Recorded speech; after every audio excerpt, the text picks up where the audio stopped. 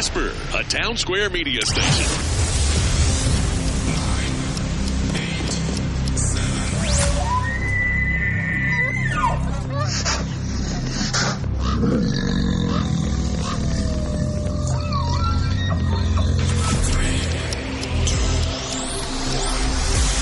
Stand by for Wyoming Hooking and Hunting Outdoors with your host, Drew Kirby. Yeehaw! Okay. Holy cow! May I have your attention, please? Hey, this is Luke Combs. I am Morgan Wallen. I'm Riley Green. I'm Travis Denning. Hey, I'm Aaron Lewis. Hey, it's Luke Bryan. I'm Tim McGraw. What's up? This is Ian Munsick. This is Craig Moore. And you're listening to Wyoming Hooking and Hunting Outdoors. My Country 95.5. Thank you so much for tuning in to the show. We do appreciate it. We love to hear from you. If you've got something you would like to ask or talk about or chat or you want more info on, you can hit us up on this station's app. Just click on the Chat Now feature and you can get in on that and ask us any questions that you would like. If it's for Game and Fish, or maybe you've got a question about a product from Brian at Rocky Mountain Discount Sports. We can get all of those answered, and we'll talk to each and every one of them today. We've got Janet and Brian from Wyoming Game and Fish Department. They're going to talk preference points. I know a lot of people get a little uptight when those words are thrown around. We'll try to get to the bottom of the difficulty of those points. Also, a question. We'll talk to Brian about maybe some products you need to get in on that you can get at Rocky Mountain Discount Sports. And we've got a very special guest, Werner Studer, who's with the National Leadership Council for Trout Unlimited. It's going to be a great show. We do appreciate it so much that you're tuning in. And again, if you've missed any of the episodes, you can find them all at the station's app. Just click on demand. Wyoming Hooking and Hunting Outdoors on My Country 95.5. Welcome in on this fine day. We appreciate you tuning in and listening. If you have any questions for Game and Fish, get over to the My Country 95.5 mobile app. That's where you can ask the questions. And if you've missed any of our previous episodes, they're on demand 24/7. Make sure you get them and listen to them. All kinds of information every week from Game and Fish. And this week we're going to get to one that, when I asked about it first, I heard the answer, oh, this makes me puke. And then you're not supposed to quote me, Drew. Oh, I'm sorry, Janet. But one of the things that a lot of people get confused about or maybe get irritated at, and that's preference points. And Brian Olson is in with us today as well. And Brian, this is kind of a touchy subject for some people because they get a little bit irritated when it comes to the preference points. Yeah, most certainly. I mean, for residents, preference points just deals with moose and bighorn sheep. So a lot of that has to do if you have the most preference points, you're the ones in the draw first, and everybody underneath is kind of in the random draw, which is a very small percentage available out there. A lot of people talk about for residents why we don't have preference points for deer, antelope, and elk, and at this point we do not. Just non-residents do. And that kind of leads into non-residents putting in for elk right now. We get a lot of phone calls in January. How many preference points does it take to draw this area, that area for elk? Because the deadline is the end of January. So it's pretty tough even for folks that deal with this every single year, wonder if they can draw an area. And the easiest way to do it is contact your local biologist or game warden or regional office. And we'll help you go through those steps because it is complicated to know if where to look online to see if you can draw certain areas with the number of points you have, or even to look up how many points that you personally have in your own mailbox. So, what are the ways that a person acquires the preference points? Is it just by purchase? Yes, it is just by purchase. So it's a totally separate time of year that you apply for your preference points. Starting in July through October, I think it is, you can actually buy your preference points, and then that'll be your preference points for the following year. Now, if you end up drawing something utilizing your preference points, you will not be able to purchase a preference point that year, but be able to go into, the next year unless you have a moose license or bighorn sheep license, you got to wait 5 years before you can start all over again. So it's not one of those processes. It's easier to explain to each person that has those questions because it is a little bit complicated. So I've talked to a couple of people that have been putting in for a moose license since they were 15 or 16, and now they're 31, 32, and just got their first one. So just because you have these preference points don't mean you're guaranteed to draw a license. No, absolutely not. That's why we ask you to call or at least go online and look at your drawing odds. So if you think you have enough, the max points to draw, or you're just a couple short, but you still keep putting in for the same areas that you have to have max points to even be considered, you just got to look at those things. If you want to go moose hunting and you have, 19 points, there's certainly areas you can go hunt moose, but it's probably not in the location you've been putting in for every single year. So if you don't know where to look, call us up on the phone. We'll certainly help you out and get you set up so you, in the future, you can either give us a call or to look online.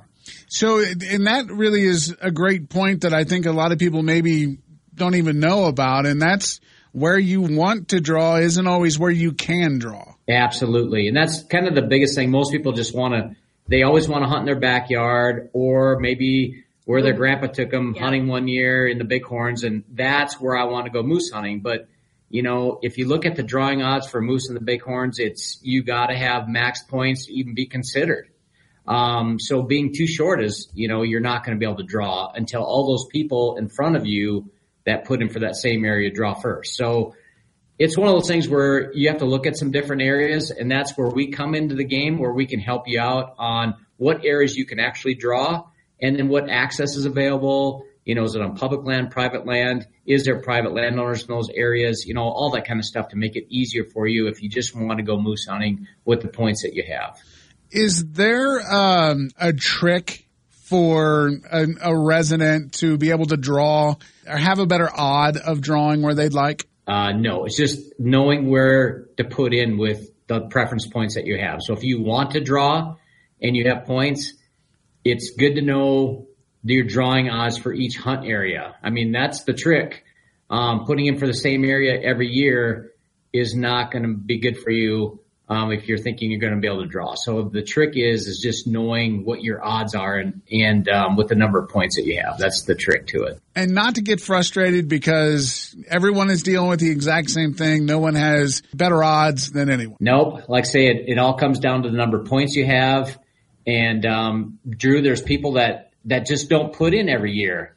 So if you have max points and it looks like you're guaranteed to draw this area, then all of a sudden you don't draw it because, 10 other people just jumped in that year and messed up your drawing odds. So you just have a lot of people out there that just buy points every year. And then when it works out in their schedule that they want to put in that year, then they just jump back into the system. So that kind of messes up, your drawing odds. And that's what's really frustrating for a lot of guys that think they're going to draw each year because they have the points that they think they need.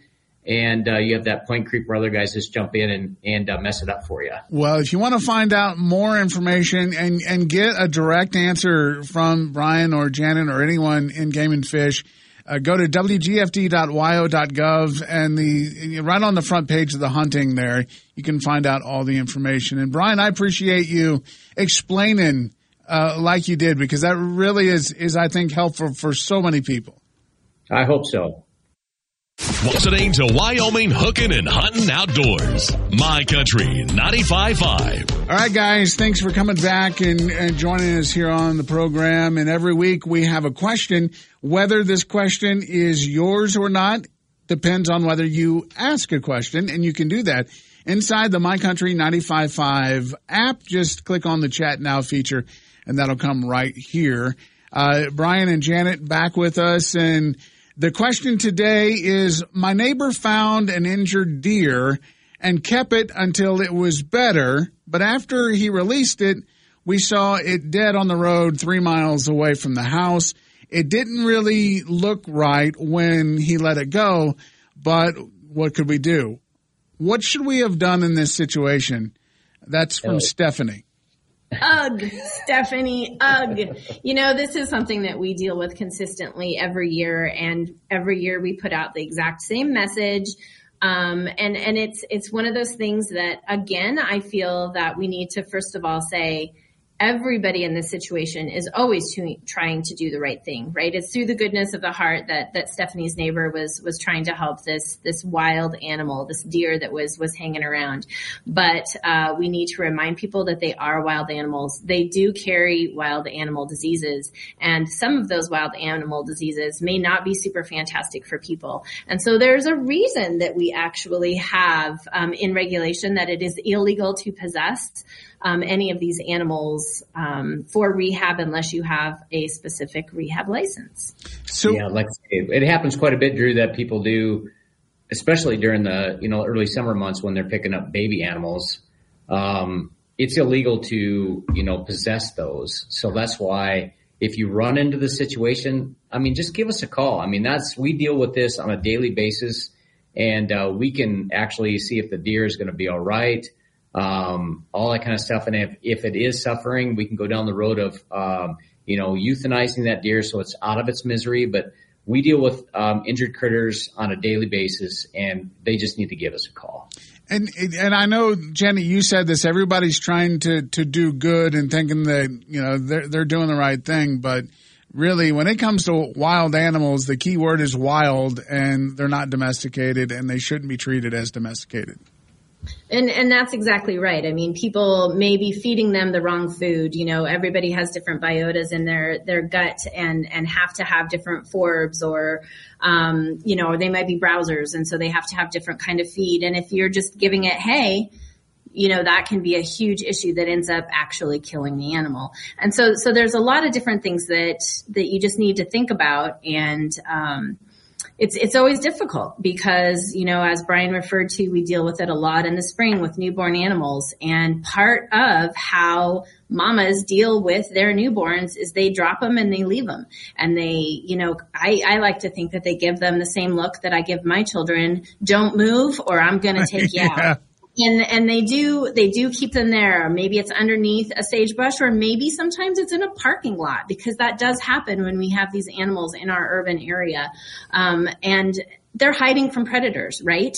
If mama's standing right next to a newborn, then the coyote can see it pretty darn easily. That mountain lion can hone in on it, and that makes it just a little bit more dangerous for that newborn. Whereas if the mom drops it and is off feeding away from that animal, maybe the prey are a little bit more, the predator is a little bit less likely to find the prey. And so that's a better situation for those little guys. And people just don't realize that. And so whether the animal is sick, whether it's a newborn, give us a call. We can certainly check those things out. We can get them to, if they're a bird species, we do have several different rehabbers in the state that we can get them to. If it is another wildlife, we have this whole fantastic system where we can call people and say, okay, here's what we're seeing. What do you guys think? Good, bad, ugly? Or, let them lay on the ground, let them recover. They'll be fine in a couple days. Or, maybe they likely have something. Very good. Check them out. You have a question for Game and Fish at the My Country 95.5 app. And if you have a question that needs urgent response, just hit them up. You can email them, you can call them, and get to it at the wgfd.wyo.gov. Guys, thanks. Thanks, Drew. It's Wyoming Hooking and Hunting Outdoors on My Country 95.5. Back into the show with Brian Woodward from Rocky Mountain Discount Sports. And, Brian, we're all, about a third of the way through February all of a sudden. I thought you were going to say a third of the way through winter. Yeah, no, just February. We're just starting this stuff, right? Yeah. There's a lot of things that are kind of wrapping up. Waterfowl season's kind of coming to a close, and a lot of the big ice fishing tournaments are just finishing up this weekend. but there's quite a bit more to do. There's a lot of excitement going on here in Rocky Mountain Discount Sports. And I know, gosh, 3 or 4 or 5 weeks ago, I came in and was looking at all the different snow sports and outdoor activity stuff that you guys, and you walk right in and you see all the snowshoes, and well, that's just a portion of what you got. Yeah, the snowshoeing has definitely gained a lot of popularity. So we've got snowshoes for basically just every age group, and trekking poles and Camelback little backpacks or just a day pack, so you can make a day of a trip. So yeah, and that's exactly what I got too. Is I picked up my snowshoes, the trekking poles, and then you don't want to go up there and be barehanded. You gotta have your stuff. I mean, and without a bag, and you guys even have the camel bags with water and packs in there. Yeah, real popular for those guys that are going to be out there for a few hours. Stay hydrated and keep your hands free, so you can use those trekking poles. So yeah. There's some great groomed trails, as you know. You've been up there, and not too far away, about 10 miles up the hill, and you're there. Now, this time of year, most people might think that hunting is over, but, there are a few hunting options available. Yeah, I mean, a lot of the guys that are chasing those coyotes and predator stuff, some jackrabbits or whatever they're chasing, this is a great time. The colder it is, it seems like a little more movement. I got a few guys that are doing some trapping. So yeah, there's still plenty to do for the outdoorsman that likes to hunt. And that's what I love about Rocky Mountain Discount Sports. You're not just focused on one. You cover the gamut when it comes to trapping or to predators or even the gear you need. Yeah, I think, we're a big enough store to still be able to carry a little bit from every category. And the one thing that we kind of differentiate ourselves from is that we're not cramming a bunch of private label products down your throat. And what I mean by that is we're carrying more of the brand names that tend to have a little bit better quality, a little bit better warranties, and it's not stuff that's going to fall apart on you after one season. One thing that I've noticed a lot walking through the store here, especially recently, is a lot of the supplies are coming back that we were having shortages of there for quite a lot of time, ammo included in that. Yeah, ammo's starting to come back a little bit. We've gotten a really nice shipment of firearms lately, and really spent a lot of time just reworking our walls and making sure the new product that we've received is come in and it's out there on display. So, it's nice to see that stuff coming through. Get out here and make sure you check out what they've got here at Rocky Mountain Discount Sports. So, we're in February. You're going to have a cold snap like we did this past week, and you got down into the below zero temperatures, and if you weren't prepared for it, I mean, that hurts. Oh, yeah, but don't look too far down the road. It's going to be boating season before long, and we're going to be out there chasing those walleyes and trout, open water here pretty soon. Well, get here and check this out. Now, if you're still doing some ice fishing, all of the bait and gear is still here. You guys have a really good supply of minnows still. Oh, yeah, live bait's good, and we stock minnows year-round, so we're pretty much never out. Get out here and check them out. Rocky Mountain Discount Sports, CY Avenue in Casper. It's Wyoming Hooking and Hunting Outdoors on My Country 95.5. Welcome to the program. Thank you so much for tuning in. And as always, if you haven't heard every episode that we've done, you can hear it on our mobile app at the My Country 95.5 app. You can download and listen to all of the episodes on demand. And today, there's a very special organization in Wyoming, and actually it's a national organization. We have a chapter here in Wyoming, Trout Unlimited, and we have Werner Studer, who is the National Leadership Council for the chapter here in Wyoming. And Werner, we appreciate you being on the show. Well, glad to be here. Thank you for the... It's always nice, especially in an area, trout's such a big part of everything we do here. And to be an organization like Trout Unlimited, I mean, you guys had your hands full. Well, we do several in other parts of the state. We've done work on the Salt River and Tin Cup Creek in Idaho, just across the border. Work up on the Snake River, on the Shoshone River near Cody, do a fish rescue project most years. So we've got our hands full. Werner, how big is Trout Unlimited? Well, Trout Unlimited itself, the national organization, has over 300,000 members and associates. that's a nice size little organization to get some stuff done and make sure that the trout are healthy and swimming healthy and in a good prime position. Yeah, it's the largest national cold water fisheries conservation organization. What are some of the projects that you guys have done that have really impacted the way that the trout are here in Wyoming? Well, up in the Du Bois area, we have put in fish screens so that the fish are not pulled into the irrigating system and run out into the fields and then just, die there. And these screens keep the fish from getting into the area, preserved that way. We've also done, like I said, fish rescue efforts where they go out and shock some of the larger irrigation ditches and net the fish as they come up to the surface. The fish aren't hurt, but they're just paralyzed momentarily.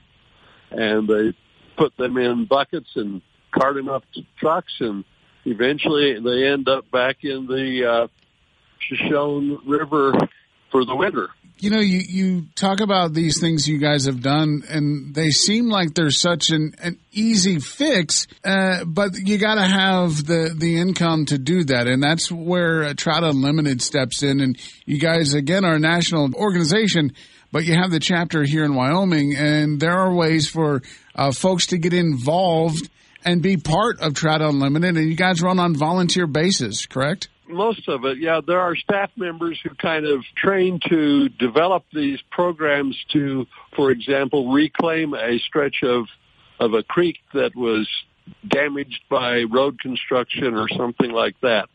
But it's volunteers that do a lot of the work. 387 chapters throughout the United States, and they are divided into 36 councils. Can just the average Joe become part of Trout Unlimited? Absolutely. Just go to tu.org on the website, and there's a place in the upper right-hand corner where you can join, and you can give them all your information. You join the national organization, pay your dues there, so you don't have any dues at the council or chapter level. So once you're in the national, then you're in for Wyoming, or you're in for Montana, or whatever states they have the chapters, huh? Right. They assign you to the chapters by your zip code. Werner Studer, we do appreciate it, and I know that Trout Unlimited is such an important part of the conservation and health of the trout here in Wyoming, and I've been searching through the website and looking at pictures and seeing some of the great things you guys do, and I encourage anyone that is interested to go check it out and be part of it. And if you don't want to join, you can actually just donate to the organization and do it all at that website, tu.org. And Werner, thank you so much for calling in and being part of the show today. You're so very welcome. Thank you for the opportunity. Anytime, Studer. Thank you so much. Thank you guys for all you do. Well, that's another show in the books. If you've got a question for anybody that we've talked to, or just in general about the outdoors, whether it's hunting, fishing, or just something around our great state of Wyoming, you can let us know in the station's app. Click on Chat Now, and that will come right to us. Thank you again so much for tuning in.